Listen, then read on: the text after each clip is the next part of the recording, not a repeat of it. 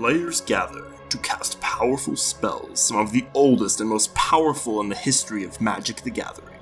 Flicker, Blue Elemental Blast, Grinding Station, and many others. Battling head-to-head in brutal combat, they have one thing in common: to uphold their legacy and the search for eternal glory.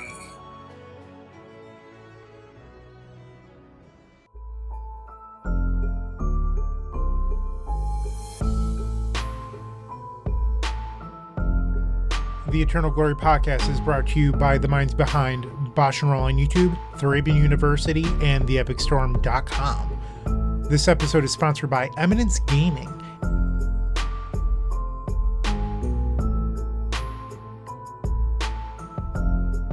Hello, and welcome to episode 104 of the Eternal Glory podcast, Mind's Desire and cEDH Lessons.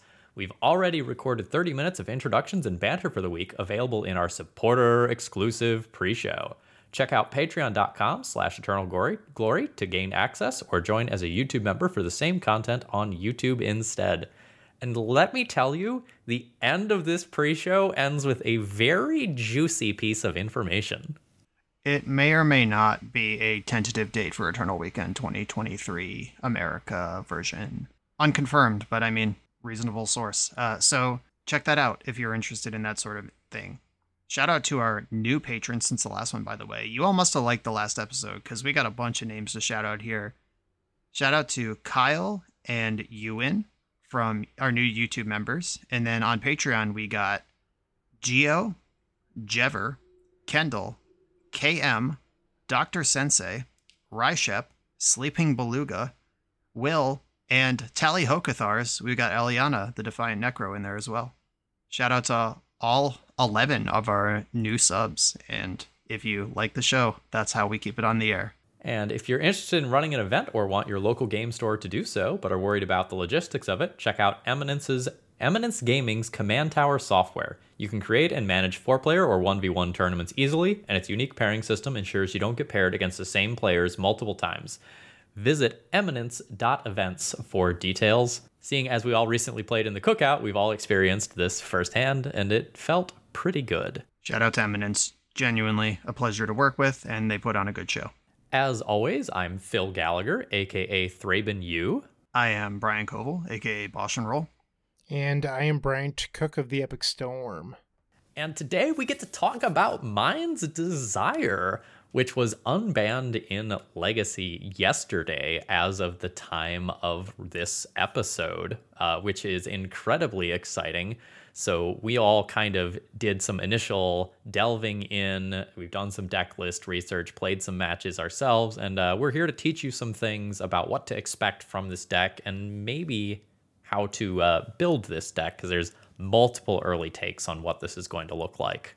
And before Bryant starts storming off, because, I mean, we are blessed with, one of the voices of Legacy Storm as a co-host on this podcast, and we're going to let him cook, no pun intended. I want to tell a story, because 2 years ago, maybe 3, I guess it would have been 2019, so, 4 years ago. COVID just evaporated time, didn't it? But 2019, I tweeted that somebody at my local store said that Mind's Desire would be fine in Legacy. And I joked that I don't talk to that person anymore. And right away, Cyrus Cormangill, another storm god in the Legacy community, was like, no, actually, I think Mind's Desire would be fine. And then Bryant got involved in the conversation too. Yeah, we've theory crafted this a lot in the storm community, and we also think it would be fine. Here I was, my smooth brain control mage, just thinking Mind's Desire would be horrendously busted, and we could never see the likes of it again. And someone on high must have had a similar thought to all you Stormcrafters, because we got it. It was a big surprise yesterday. Brian, the story that you're telling happened shortly after episode 10 of the Eternal Glory podcast. Brian and Phil hadn't blessed me with their presence yet, but back in the days before them, we discussed the state of combo, and I had a good 20-minute rant about how Mind's Desire would be fine.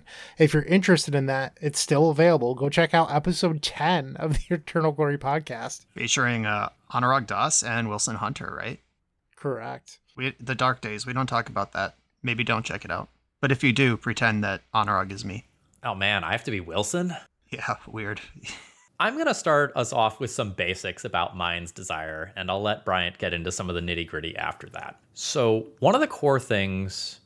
Okay, I guess baby steps. As an audio format, we should read Mind's Desire. Phil, you never read the YouTube comments because people get so angry. So this is 4 colorless and 2 blue.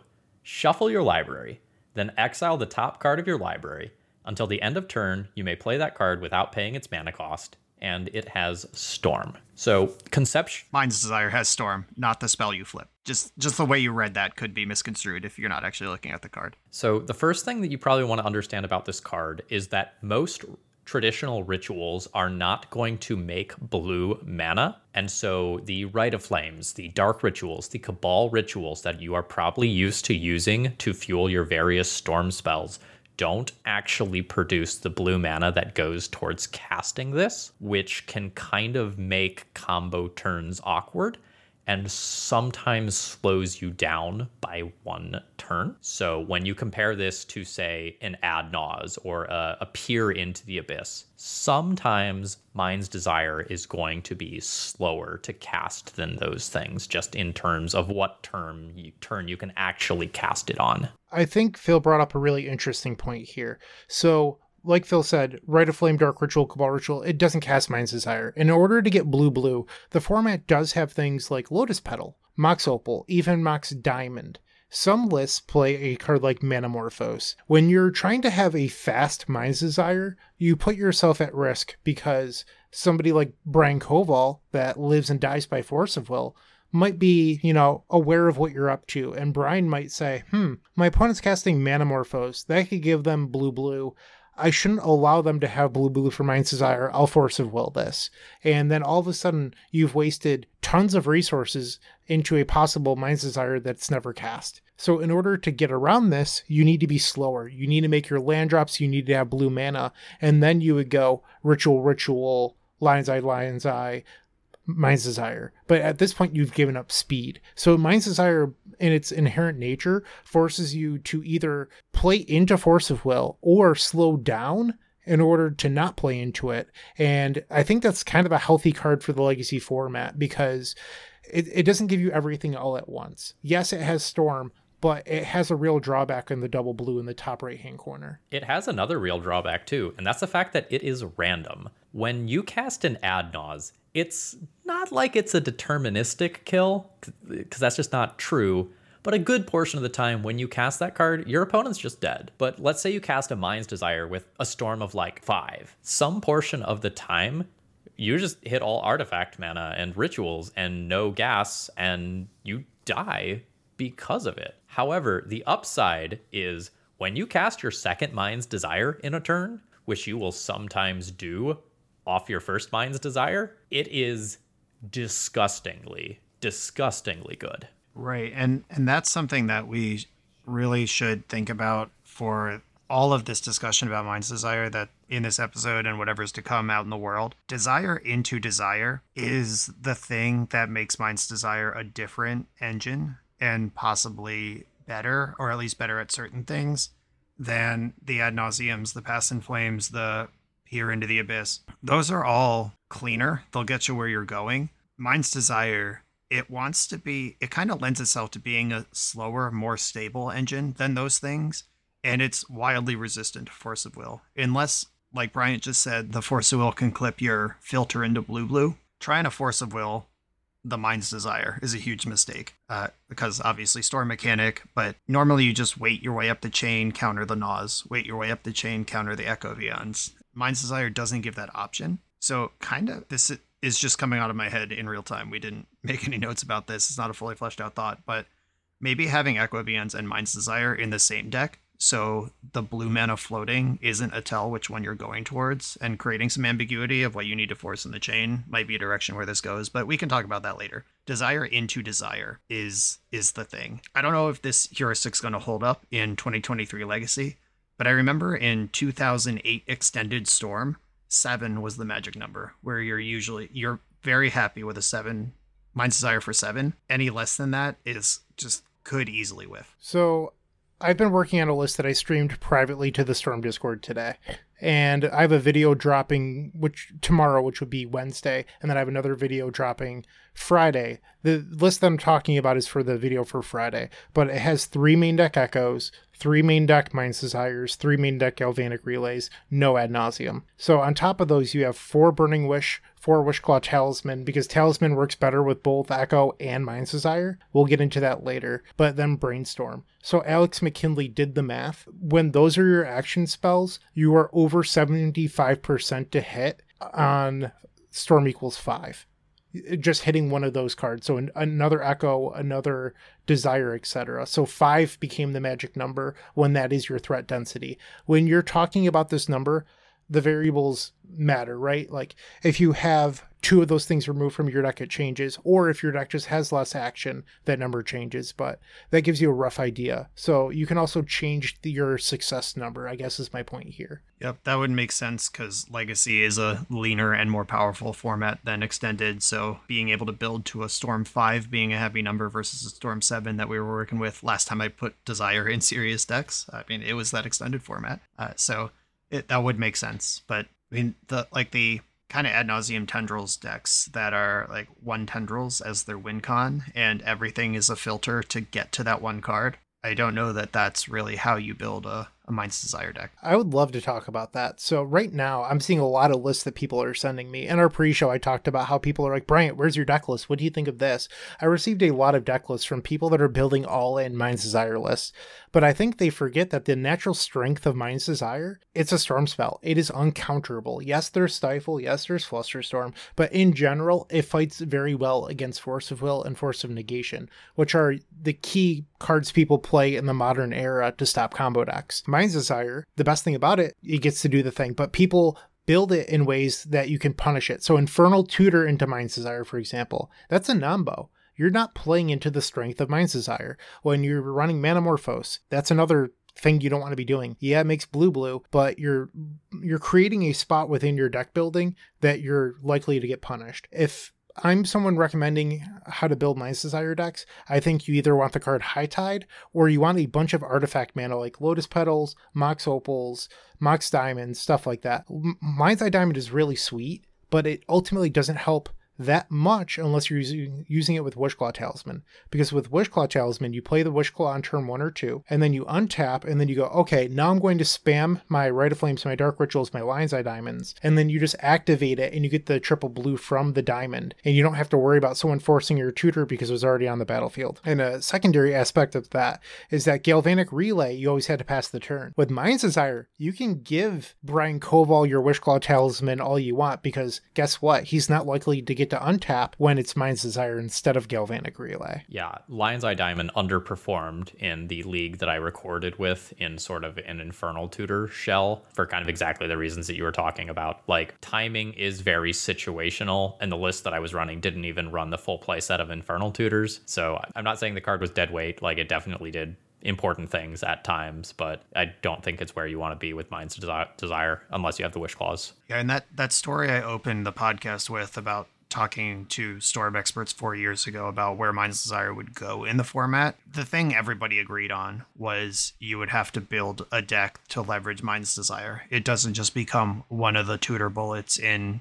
a Burning Wish deck, or it doesn't just go at the top end of ad nauseum tendrils. It's its own thing. The theoretical debate spiraled into, well, what would that look like, and would it even be good? And now we get to know. I love it. Brian mentioned the old Extended deck. Taps the Extended Perfect Storm. I have a lot of experience with that deck, and back in the day, it ran Sins of the Past. And whenever a card like this, so we've had Bolas's Citadel, we had Echo of Aeons, Peer into the Abyss. People always say the same thing. They're like, oh, these cards will create their own archetypes that will be entirely different from Ant or the Epic Storm, and they'll be successful on their own. I feel like Echo is really the only one that's ever truly done that. And now we have Desire. And I think Desire is actually more similar to Echo than Bolas's Citadel or Peer into the Abyss. Yes, there's dedicated Peer into the Abyss decks. Yes, there's dedicated Citadel decks. Not trying to attack anyone in the community, but I don't think that those decks are particularly good, nor are they successful. I think that we're going to see a lot of different decks playing Mind's Desire to great effect. Yeah, I'm excited about it. And we've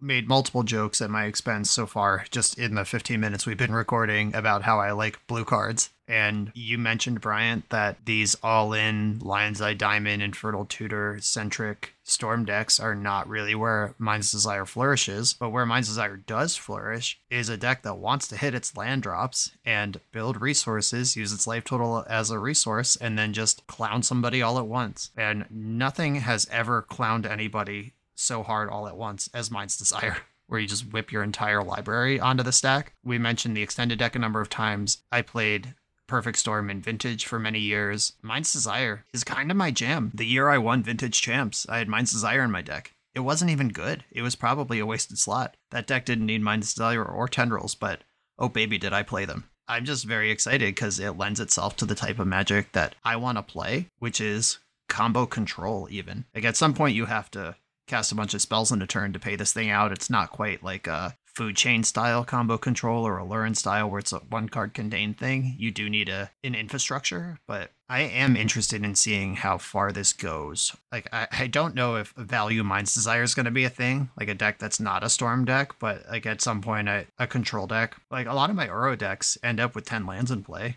What if I just like Ponder, Brainstorm, Swords to Plowshares, Desire for 4, put like 2 Planeswalkers and a Ponder on the stack? Am I happy with that? I don't know. We're going to find out though.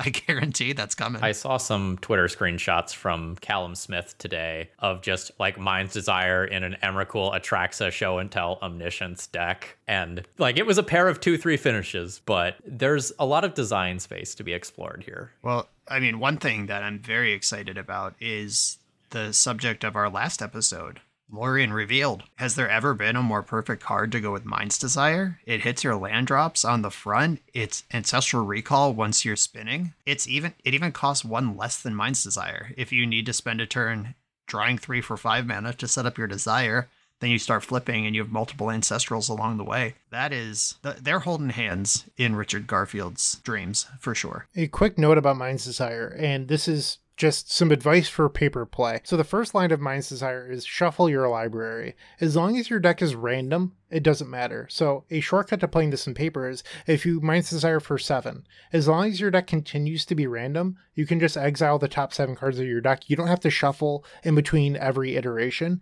I saw some people discussing this on Twitter today, and they were like, I will call a judge on anyone that doesn't shuffle in between each one. You don't have to do that. In paper, there's plenty of shortcuts you can take. Yeah, so I would like to clarify the you don't have to do that to you may propose a shortcut. And you do have to, if your opponent says, I want to shuffle between each one, they reject your shortcut. They are entitled to that. But yes, what Bryant said, every time I've resolved Mind's Desire in my life, I usually shuffle and I say, my deck is randomized. Do you want me to just run off 7 here? Do you want to cut between each one? A lot of people will accept a cut between each one, even if they don't like the idea of running just the 7 off the top, even though it's the same thing. The only way it could be not the same thing is if you flip an instant in Mind's Desire in the middle, you can cast that instant in response to the future Mind's Desire copies, which sometimes matters, sometimes doesn't. This is a great thing with Brainstorm in particular. Mind's Desire, you hit a Brainstorm, you can cast that Brainstorm and then use that to shuffle away some of the crap from your hand and get a free shuffle. Right, and if you have a second Desire in your hand, you can throw that back into the pool of cards that could be hit if you Brainstorm mid. There is a video from Eternal Weekend Paris that I believe Rodrigo Tagores took of me storming off with Mind's Desire while I have Bolas' Citadel in play. Each Mind's Desire flips a card. It might be an instant. I look at my top card with Bolas' Citadel in between each Mind's Desire to see if it's an instant, and then I have to shuffle and do it again. And it was like a Desire for 20 with Citadel in play. It was kind of a mess, but you can resolve things cleanly as long as you propose a shortcut and your opponent's okay with it. Going into our second section on directions to take Mind's Desire, a lot of people are really excited to go back into that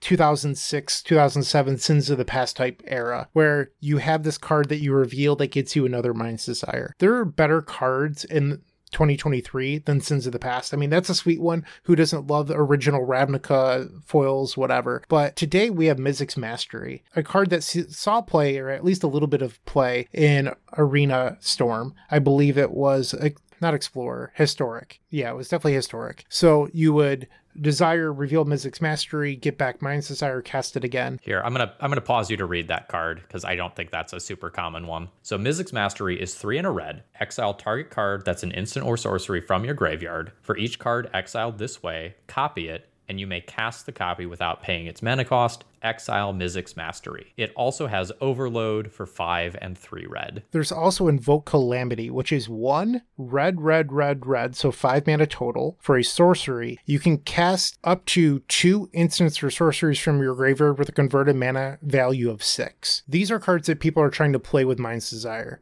The issue that I have with these shells, and I mean, they're ultimately fine, is they create more dead draws within your deck. So when you're not already doing your thing, you have a bunch of duds. And I think it's certainly a direction you can go, but it's very risky. So people are trying to play these cards with things like Faithless Looting, or you want a Burning Wish for a Mizzix Mastery that then gets back a Desire that you discarded to the Lion's Eye Diamond as a shortcut to casting Desire for less. These things are fine, but it opens you up to graveyard hate for 1, and 2, you're taking away the strength of Desire once again, which is being uncounterable. You're creating points in which you're easily disrupted. I think you just want to think about that while you're constructing your deck, because if you're willing to do that, why not just recast Peer into the Abyss? I think if Peer resolves, you're way more likely to win than Mind's Desire, and people haven't been doing that the last 3+ years. Right. I mentioned in my video today, I recorded Mind's Desire High Tide, which will be out several days before this podcast is. I did a bunch of this theory crafting before we had this conversation, and just Peer into the Abyss costs 1 more than Mind's Desire does. Is finding that 1 more mana that much harder than having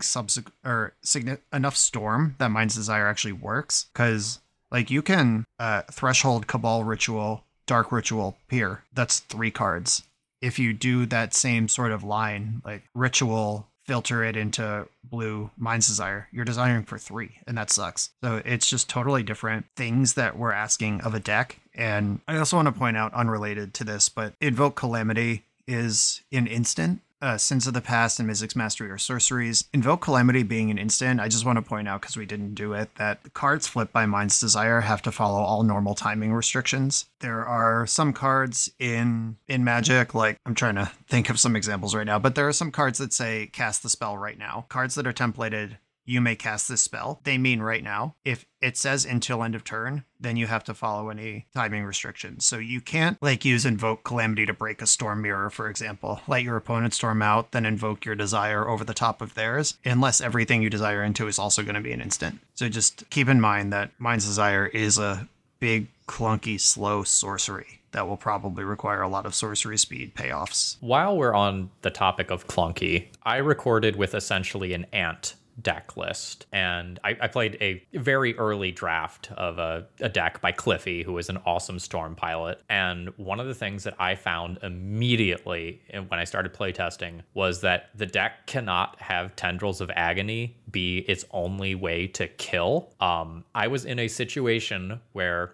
one of my opponents had 3 copies of Veil of Summer. I had no way to beat that other than repeatedly cast discard spells into it, let them draw a card, pass the turn, and it was horrible. If I had any other out in my deck, I could have like Mind's Desired for like 10 and worked towards finding it, and I just didn't. So just kind of be aware that that's something to beat. Maybe play an Empty the Warrens or a Grape Shot or an Eve or something. Another thing, in another round, my opponent was playing an interesting show and tell deck list that was 3 colors while also having Ancient Tomb, and they cast a Leyline of Sanctity, and I looked at my deck and conceded because I just could not beat my opponent once I could not target them with Tendrils. So just be aware of having appropriate outs and alternative win conditions when you start doing your brewing. Playing Storm, you always have to know what you have to beat. I had a small Ant arc, probably like 8 years ago, where I played Ant in 3 tournaments. I didn't know what I needed to sideboard for counter hate. Like, I didn't bring in Chain of Vapor versus Hive Mind at a local tournament, and they just had turn 0 Leyline of Sanctity. I had no way to remove it and no way to kill them in my deck. I didn't bring in the Empty. I didn't bring in the Chain of Vapor. Normally, I would have just conceded there, but I was like, I don't know. I'm kind of on tilt. I'm just going to play it out. And I ended up finding a line where I just played out all my Lion's Eye Diamonds, and when they went for their Hive Mind kill, I just paid for 3 packs with Dark Ritual and Lion's Eye Diamond in my upkeep, and then beat them down with the 4/4s they gave me off Pact of the Titan. So, scoreboard, universe. Yeah, sometimes it is as simple as, like, if I could win that game with Pact of the Titan, imagine what a Empty the Warrants would have done. So just make sure you know how to actually win the game. Storming out is not actually a win con in itself. You need to have a spell that kills your opponent at the end. Phil, I'm glad that you brought up ways of beating these Mind's Desire decks, because I think that's an important thing to remember. I quickly glanced into the Reddit thread and people were already, the sky is falling, I can't believe they unbanned Mind's Desire. Veil of Summer. A lot of Storm decks don't play cards that beat Veil of Summer, even though I think Veil of Summer is terrific right now with all of the Shadow and Grixis Delver and Reanimator around. People should be playing it, but people aren't playing answers that beat Veil of Summer out of Storm either. Leyline of Sanctity. But if you're looking specifically to beat Mind's Desire, Stifle is a card that you're allowed to play. That was the original answer back in Scourge. Stifle is printed to stop Storm. We also have Flusterstorm. These control decks, or decks that play blue, can adapt. They can go from playing 4 Force of Will plus 3 Force of Negation in the sideboard to 4 Force of Will, maybe 1 Force of Negation and a pair of Flusterstorms. There's options that they have. Or there's a spicy card that I saw today on Twitter, Nimble Obstructionist, which is a bird wizard that's a 3/1 that cycles and stifle a card. There's some people getting blown out by that. Shout outs to James Casau, I believe the last name is pronounced. Grixis expert, always playing the bird wizard in Grixis shells on Magic Online. I mean, there's actions you can take. I don't think Mind's Desire is actually going to shift the format a ton. Storm decks have been in the hole for a little while now, and if you want to beat Storm, you can. The format just hasn't been in a space since 2018 where they truly had to respect Storm. And if you have to, Aethersworn Canonist, Null Rod, Counterbalance, these are all things you could easily play. I made the finals of Vintage Champs one year with Nimble Obstructionist in my deck. Shout out to Stiflebird. Big fan of that one. Also, it was in that deck to beat Doomsday, and it's a uncounterable, unstoppable Stifle for their uncounterable, unstoppable Thassa's Oracle. So one other thing that I kind of learned live while playing Mind's Desire, I tried to do a value Mind's Desire. I think it was to beat the triple Veil of Summer situation where I was just like, okay, I'm going to do this. I'm just going to refill my hand and then I'm going to try to win a different turn. And Mind's Desire exiles the cards, folks. And I had 2 win conditions in my deck. Guess what went to exile? And good old Phil was now dead to his own Mind's Desire. Just be aware that that's a thing. Yep, it's not Galvanic Relay. You get the cards now, but you don't get them later.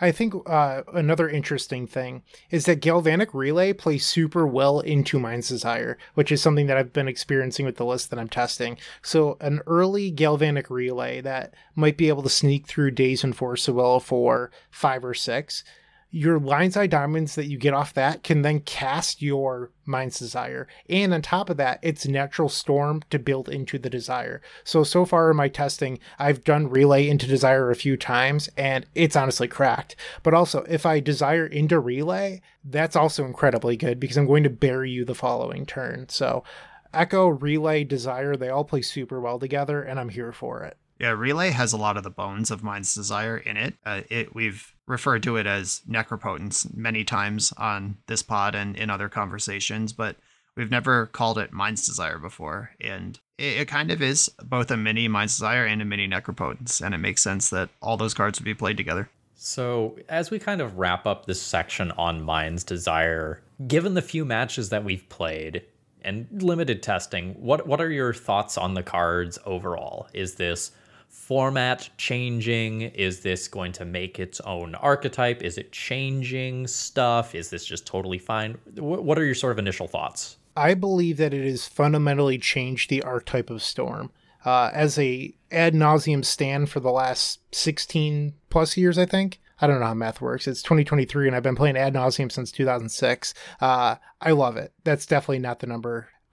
This is the time to cut ad nauseum. Mind's Desire is actually just better. It's not life loss dependent. It's still good on the combo mirrors. It allows you to play a full playset of Echo of Aeons. You get to run more Galvanic Relays without risk. It's changing the way Storm decks are built. I know that the Ant players in the Storm Discord are like, hey, we can play Lorien Revealed now. We can cut Preordained, we can cut down on lands, we'll play Lorien Revealed. You can flashback Lorien Revealed and Mind's Desire with Past in Flames. There's a lot of different ways you can build these decks right now, and I think it's an exciting time to be playing Dark Ritual. I don't know if it will be good enough to beat Grixis Delver or Death Shadow, but more options is always a good thing. Yeah, my thought was that it would add another dimension to Storm as an archetype, because for a long time we've had Ant and TES. And then there's like some Echo stuff. There's the Epic Gamble. There's Saga Storm. Rather than just there being one correct Storm deck or one obviously busted Storm deck, it's cool that we have like 5 or 6 materially different Storm archetypes that you have to play against differently.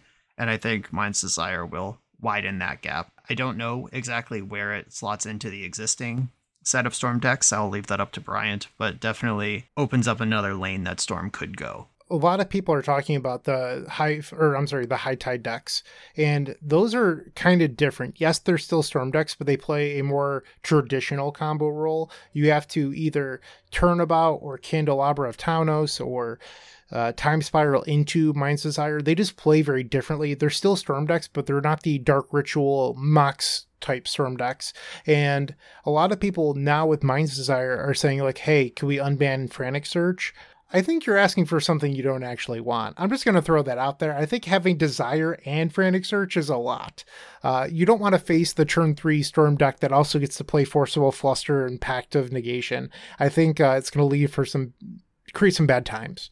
Yeah, the high tide decks play closer to that Food Chain or that Aloran that I shouted out earlier. You just hit a bunch of land drops, you play kind of a normal game, you cantrip, you counterspell, maybe you play some removal. It's go time all of a sudden.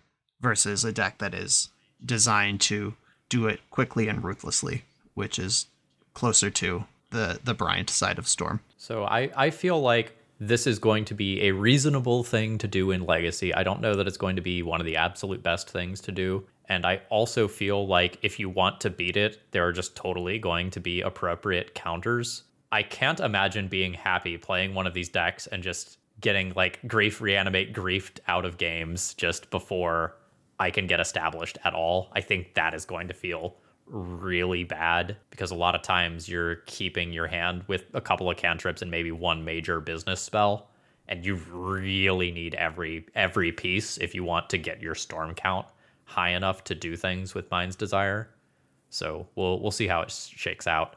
Reanimate Troll is also just a hell of a fucking clock to deal with in the same sort of matchups. Yeah, that gets you dead in the same sort of speed that you would like to deploy your Desire. I recorded with Spiral Tide today. That video should be a few days old by the time anyone's hearing this, but I'm not going to spoil it if anyone wants to check it out. But I did well against slow decks and non-blue decks, and I did poorly against blue decks with creatures that could attack, and that was my experience. All right, let's go ahead and pivot into the second half of the episode here. So all three of us recently attended Eminence's The Cookout in Atlanta, and Brian also played in Surfside as well. So we wanted to spend a few minutes kind of talking about some things that we've learned from cEDH recently and share some of our format thoughts with you all. And before we get into our deep thoughts, I'm not going to spend a lot of time on this because we've done full episodes on it before, but Legacy players, I think you would enjoy many of the aspects of cEDH. Being a 4-player game versus 2 is some adjusting to get used to, and a lot of people are just out on that from the jump, but the play patterns, the cards, the type of things you get to do. The EDH ban list is smaller than the Legacy ban list. EDH is more broken than Legacy. If you like that sort of thing, it is a playground over there, and I'm just going to make that short pitch to explore it, look at some decks, because I think you would like it if you're listening to this pod. All right, so let's just kind of start with some generic experiences of the event. It was just a very pleasant event to play.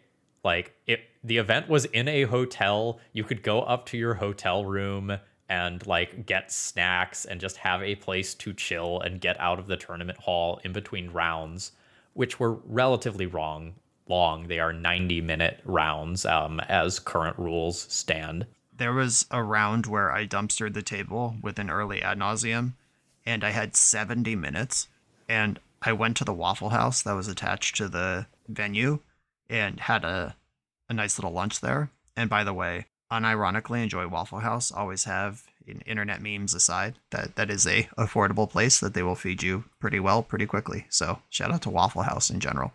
But I got lunch at Waffle House, went up to the room, took a nap, came back down refreshed in the middle of the day. That was kind of the nuts. I've been to so many Magic tournaments over the course of my life, and none of them are like Eminence gaming events. So I've gone to Punt City 2 and then the Cookout, and both times event hall was a party space at night where people cube drafting, drinking, eating food, whatever you want to do, it was happening in the gaming hall. Like, people just didn't leave. Like, they forced it to be closed at 3 a.m. so they could clean up the room for the next day. But like, that's pretty late. And meanwhile, people were just hanging out there all night, like sharing pizza, drinking. Like, it was just a blast. And I've never been to a Magic tournament that isn't an Edmondson event where that happens, where it's really more like a giant party for friends or for people that love the format than anything else. It felt like a baby Magic Con in many ways. Like, just playing games in lobby, getting last minute play testing. Yeah, and you can, like Bryant said, cube drafts. Drake Sasser was there trying to fire his vintage cube. I think there was a commander cube in the room. People had both casual and competitive EDH. A bunch of people asked me if I had Legacy, which, no, I travel pretty light to events. I don't bring decks I'm not planning on playing, but the thought that counts. People are just trying a game. And there was one night that we all went out to dinner. We just took our sweet time. We had a nice dinner. We came back to the hotel. It was probably, 10:30 or 11. We were like, well, do we want to go game? And it was just available. And I decided to go to bed, wrap it up. But Bryant, you went back downstairs and game, didn't you? Oh, I did. I 306'd that vintage cube draft to Drake Sasser. No one else was drafting Storm, Brian. With me at the table, come on. Yep, the called shot is sometimes the correct shot. All right, so the event was physically very pleasant. Let's talk about some things we learned. And I want to start with one card that my evaluation of changed a lot over the weekend, and that's Mental Misstep. Banned in Legacy, we don't get to play with it there anymore, but the card's great. In your two's estimation, what is that card supposed to counter? How do you use that card? I believe it's really contextual. I am more like a traditional Storm deck, so Brian probably uses it a little bit more differently. I really use it to protect my own win. So in cEDH, there's a lot of one-mana counters that people play. Dispel, Miscast, things like that. And I am looking to hit other people's interaction for me. That said, it also varies because if I'm in a pod against Winota, I might counter that Soul Ring because I don't want Winota bringing down all of her friends with her.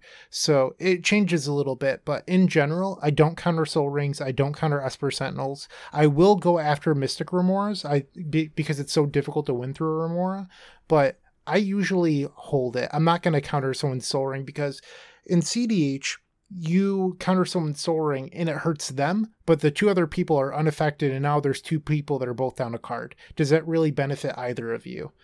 Meanwhile, if you're protecting your own win, you're dealing with three other people by making them dead.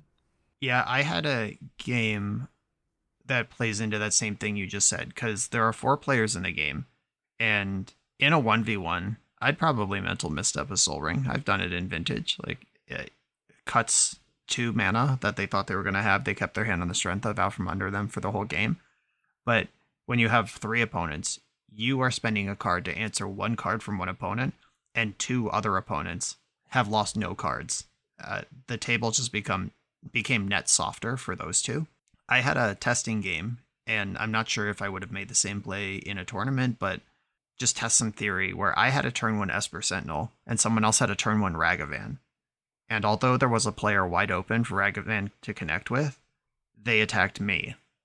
And then I had to decide, am I just going to let this Ragavan bully me, reduce my life total, feed treasures to this opponent in order to keep my draw engine of Esper Sentinel around? Or am I going to block and that player and I are down this resource versus 2 other people? And that I thought that was a really interesting situation. And I snapped off the block, send a message in the testing game for sure. Like, don't come my way. I will block that. And after the game, the player, who is somebody whose opinion I respect, they weren't just some dummy. After the game, they were just like, yeah, I should not have attacked you. Because in cEDH, collecting your own resources is so much more important than stopping anyone else's resources. If you can fight over a heuristic study or something that's going to get completely out of control, you probably should. The idea of putting someone to the test on a blocker, trading 1-for-1 Ragavan for Esper Sentinel. That's a pretty normal trade in 1v1, but that's 2 players down meaningful resources against 2 other players, and we all got to stop each other.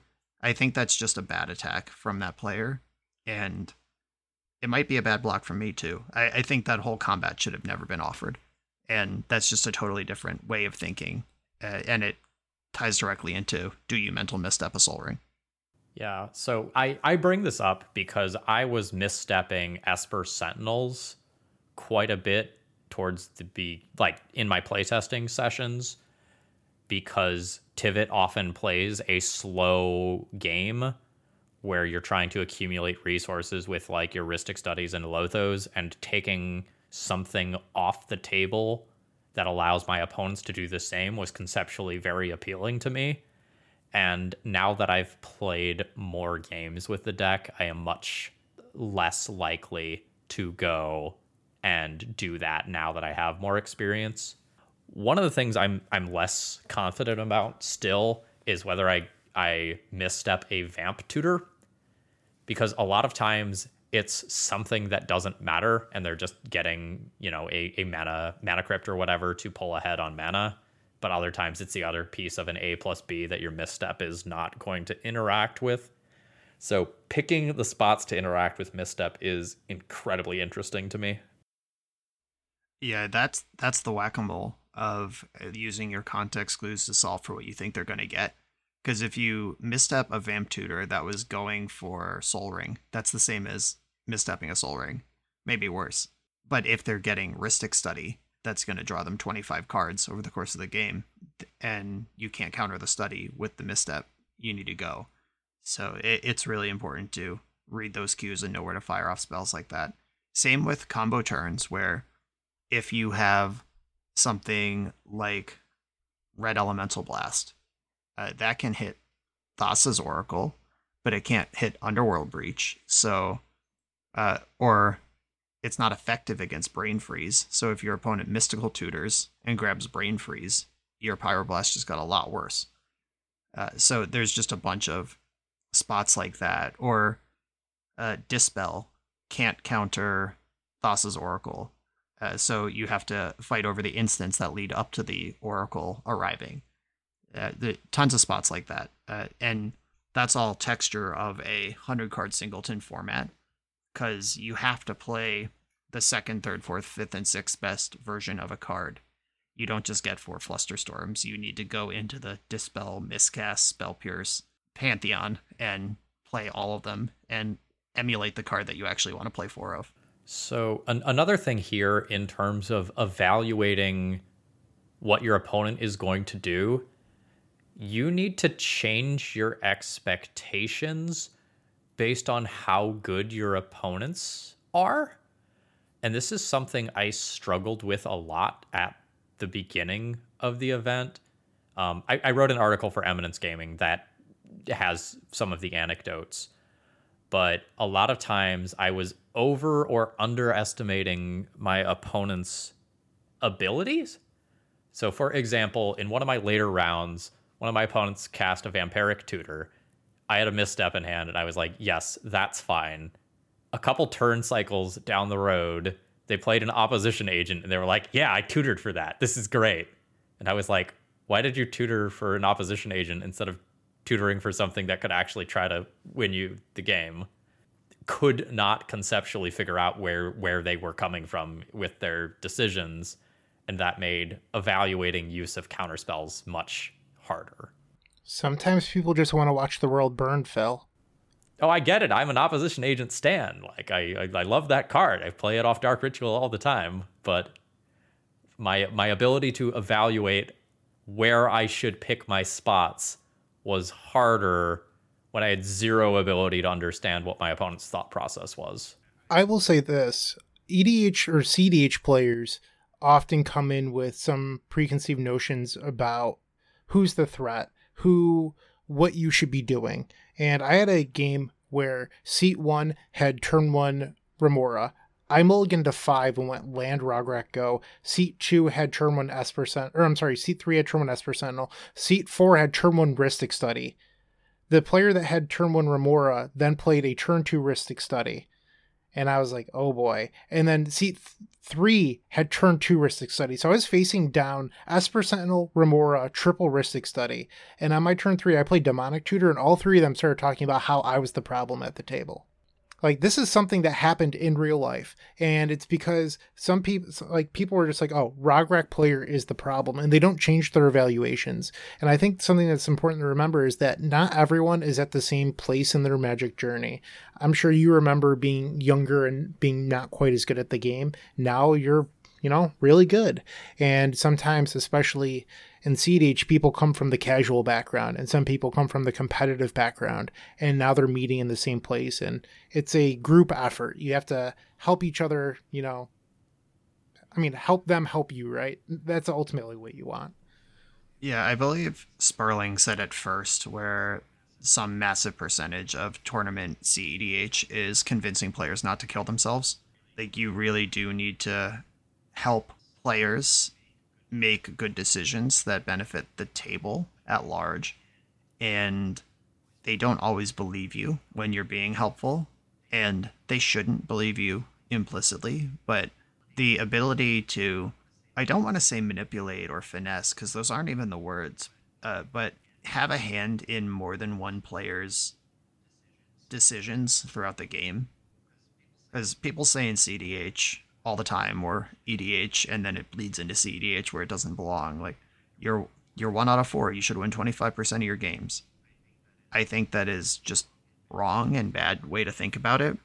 You're playing 25% of the seats in the game at baseline, but I like to think I'm playing 50 or 60% of the decisions in the game, even if I'm not holding the cards that make them.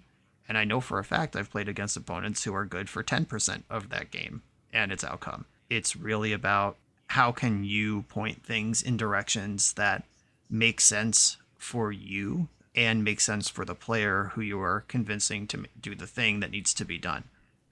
Because there are people who just huff and puff and yell, and everyone's like, shut up. Now, even if you're right, I don't want to work with you. There's also folks who just... I know when a lot of the competitive folks stepped into the cEDH space, the old Star City grinders and stuff, shut up and play your cards was a thing I heard a lot. And I don't hear anyone saying that anymore, because they've all learned that you can't shut up and play your cards when there might be someone at the table who just is absolutely disrespectful of a Rhystic Study and just feeds someone better than them 10 cards over the course of a game. Maybe you are doing your work, but someone else is not doing theirs, and you can't just ignore that. You can't shut up and play your cards. I love the dynamic of having those conversations and pointing other people's spells where I need them to be and stuff. I just think that's really cool. And that feeds directly into what Phil said, where sometimes it's different levels of convincing needed. Against 4 highly skilled players, you can say, like, okay, what do we got for this one? And everyone kind of understands that this card is bad, and anyone who can do something should. At a lower skill level table, or I found the most dangerous people, the ones who think they're skilled, but they're not.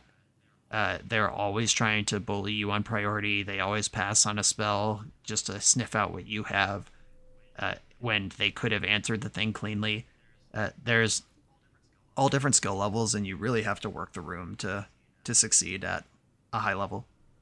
There's also the people that try to, like Brian just said, try to get one past you, like, oh, I think Brian has, I'll pass on priority. And then seat 3 is like, oh, I have nothing. And they're like, oh, well, would you like to tap your lane and pass priority back around? There's so many like tricks like that in cEDH. That example is often referred to as mana bullying, to try to get people to tap all of their mana before you play your counter spell. And you can also just say no. Be like, I am not going to play that game. Cast your spell, or whatever it is. But it's tough because some people think that they know all the tips and tricks, but you don't have to play into those. Like, you can just not engage. I guess that's my point here. Yeah, there's some, just like with 1v1 Magic, there's sometimes people try to get in your head. If my opponent is talking a lot, I talk very little. If my opponent is not talking at all, I talk a lot. I do try to sort of pull my opponent out of where they want to be, even in 1v1. and skilled players know how to counteract that and shut it down. And like I wouldn't try it against Nathan Stoyer, but I do it all the time against Joe Star City competitor, whoever. That sort of stuff you have to be aware of. I will say this. I used to be someone that was just like, I don't like table talk. Let's just play our cards. And I've come around. I've never used more table talk than I did at the Cookout. I unfortunately bubbled out into 18th place. I did not make the top 16 cutoff, but I definitely had a draw and a win because I talked the table into doing something that was favorable for me. So never trust me. I'm kidding. But like, you can use those sort of things to your advantage by keeping someone alive or convincing someone to stop someone else's win. And it benefits you in the long run, especially if you can make it convincing for the table that it's good for everyone. Yeah, and it's not even a lie. The best ones are where it's like, there is an underworld breach on the stack. We're gonna lose. Somebody do something about this. And you can't argue with that. Like, where if all three players are open, convincing a player where to send their Ragavan attack might be a little more dubious, but something like, breaches on the stack. We're going to lose. Now or never team. You got to do it. Something that's very important to understand is that you have 3 enemies, but you also have 3 allies. And at any given time, you are probably aligned with 2 of those 3 players to make it through any given turn cycle. And while a lot of times I felt like I had the best technical understanding of the game and the best ability to like assess who was the threat, I often did not have intuitive information about like fringe decks that my opponents were playing. So for example, I played against a Samwise deck in one round, and I knew it was food combo. I understood that. I understood what the primary combo pieces were. And then a green sun went on the stack, and I'm like, folks, what does this get? I don't know. You need to explain this to me. Rely on your opponents when you need help. Yep, exactly. I'm sure I've said this on the pod before, but when I won Oktoberfest last December, maybe had 10 games of my deck under my belt, maybe 25 total games of cEDH. You can't know every commander, every card, all that in the tiny amount of testing I did. But I won the tournament by, when I was unsure of something, just asking the other players. Like, there's a Fiend Artisan that's about to untap. What does that get? And they're like, oh, that's going to get Grand Abolisher uncounterably. And then next turn, they're going to get Thassa's Oracle uncounterably. So you should probably act now if you have an answer to Fiend Artisan. Okay, I'll kill that. And just those sort of conversations you can really lean into. And you don't have to do it yourself. Shut up and play your cards is actively detrimental to you and the table. So a quick anecdote from the event, since Phil mentioned the food player. I happened to face them in one of the rounds, and the game ended up being a draw. And at the end, they stood up. They're like, I'd like to shake your hand. And I was like, okay. It was nice meeting you, nice playing you. And they're like, before the round, I heard that you were a giant asshole, but I thought you were fine. I love Magic players. Yeah, I like Pleasant Kenobi better, but your stuff's pretty good. Like, you could have just said, my stuff's pretty good. Thanks. But yeah, personalities are a big part of it. I know we're bumping up against our hour here, but I played what was one of the worst games I've ever experienced this past weekend at Surfside Showdown. One of the players just from the jump, from mulligans, they were already being really annoying with their mannerisms. They were on Tivit, and they mulliganed to 5. They kept a hand that could turn 2 Tivit with a bunch of mana rocks. The player ahead of them played Mystic Remora, and they just shoved all their mana rocks into the Mystic Remora, which they might have had to do because they're Tivit, and that they kept their hand based on that plan. And then I had Dranith Magistrate to stop Tivit from being castable. And then they spent the next 2 turns tutoring and then deploying Rhystic Study. I told the player who was another player had mulliganed to 3 in this pod. So it was me and another Timna Kron player. I had Timna going. The other Timna Kron player had Rhystic Study going. And I was like, we're on a 1v1 right now. Do not start including these other players. You just did not believe me and fired multiple win attempts straight into Tivit's Rhystic Study. Tivit had 20, 30 cards in hand at some point. I talked to the other Blue Farm player later. We actually got dinner both nights. He's the person I mentioned in the pre-show with the RV. He was pretty new to the format. He was a really nice guy. and he just could not think or make any sort of plan with how awful the Tivit player was being just as a person in the seat. The Tivit player the entire time just accused me of having tons of interaction, and they were doing some priority bullying where I knew they had interaction and they would just pass priority into me, make me deal with it. And on the last turn of the game, time was called. So if nobody won on this active turn, there would be no winner. And the other Blue Farm player shoved another win attempt. He actually went breach into get breach stuffed into go for Oracle. He had 2 more win attempts on his final turn. But he was 3v1ing because we were playing for the draw. When the dust settled and there was Thassa's Oracle on the stack with a red blast pointed at it. And the other Timnacron player made it clear, like, yeah, I'm out of interaction here. I guess we draw. And the Tivit player said, hold up. And then misdirectioned the red elemental blast to misdirection, protecting another player's Thassa's Oracle. And I was like, what is this? A spite play? Like, you'd rather lose than draw? Like, what is going on? And he like looked at me when he cast the misdirection and he's like, I just want to see what else you got. And luckily, the other player at the table had deflecting SWAT to just send the red blast back to the Thassa's Oracle, but because I had nothing, this person being really miserable and awful and in their own head about a bunch of stuff, and they'd rather look smart than be smart. Like, it was just a really weird interaction, really weird game. You unfortunately have to know how to deal with that at the table when someone is actively protecting another person's win out of an attempt to look intelligent. Like, I know you have something else. Go ahead, counter my misdirection. Like, that shit is just weird. But they're out there. On a slightly different note, I play Rograk Silas, often known as Rogsai. At the Cookout, there was 9 of us playing the deck. None of us converted to top 16. 17th, 18th, 20th, and I think 23rd were all Rogsai, but none of us made it in, even though we were all 3-3 and 1. However, at Surfside, one of the developers for Eminence, Zane Nair, switched back to Rogsai from Dahada and then won the whole event on my post-Cookout list with 1 card swap. So 99 out of the 100 were the same. I had a lot of experiences at Cookout where cards that I was previously high on, I became lower on. I think the format shifted to be a lot more creature removal based due to Winota and Kinnan. And then my Narset, my Notion Thief, my Opposition Agent, they all were considerably worse every single time I drew them. And I think Orcish Bowmasters had a big part to do with that. So I made some adjustments, gave Zane the list, and then Zane crushed. And I just wanted to shout out Zane for doing, taking the whole thing down. And it's pretty awesome. Yep. And on that general point, I mean, shout out to Zane. Congrats.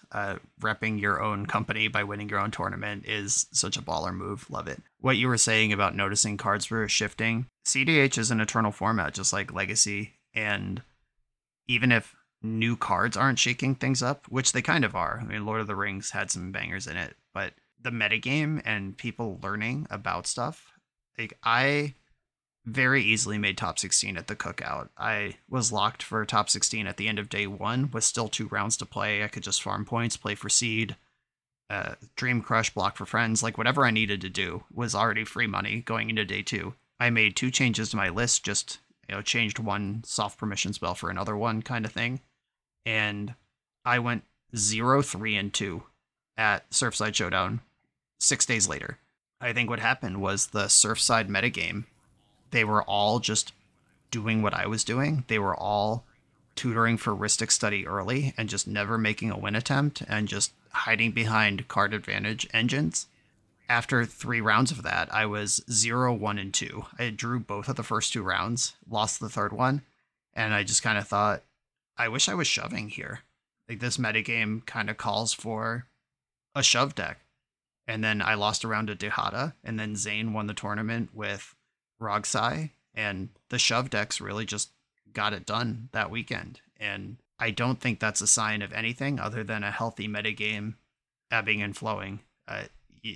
90 minutes sounds like a long time to play one game of Magic, but if 3 of those players have Rhystic Study, nobody's going to win that game. It's going to be a draw, because nobody can get through without something like Grand Abolisher to just shut down the whole interaction table. You literally can't win without a silence resolving, basically, in a table like that. Zane found the spot, just shoved a faster deck under all these Rhystic studies and was rewarded with a win. I think that's one thing. If I'm going to make changes to my Tivit list moving forward, I want to be better at shoving and protecting the shove. In my playtesting games, I won so much because I was prepared to play these long, drawn-out card advantage games. And then when I got to the tournament hall, like, too many of my opponents were just trying to shove, or not enough of them were interacting to stop other people. And I just wished that I was able to more easily protect some of my combos. So, for example, the mana drain was great in my playtesting, where we were playing very slow games.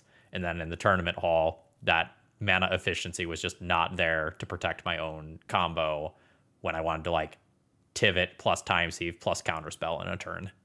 Yeah, I adjusted my Tivit list. I had one that I copied from Ashani, who did well in a tournament a couple months ago. And then before Cookout, you and Bryant were bouncing Tivit ideas, and I ended up converting to the same list you played. And I played Timdacrom in the tournament, but I have Tivit as my backup.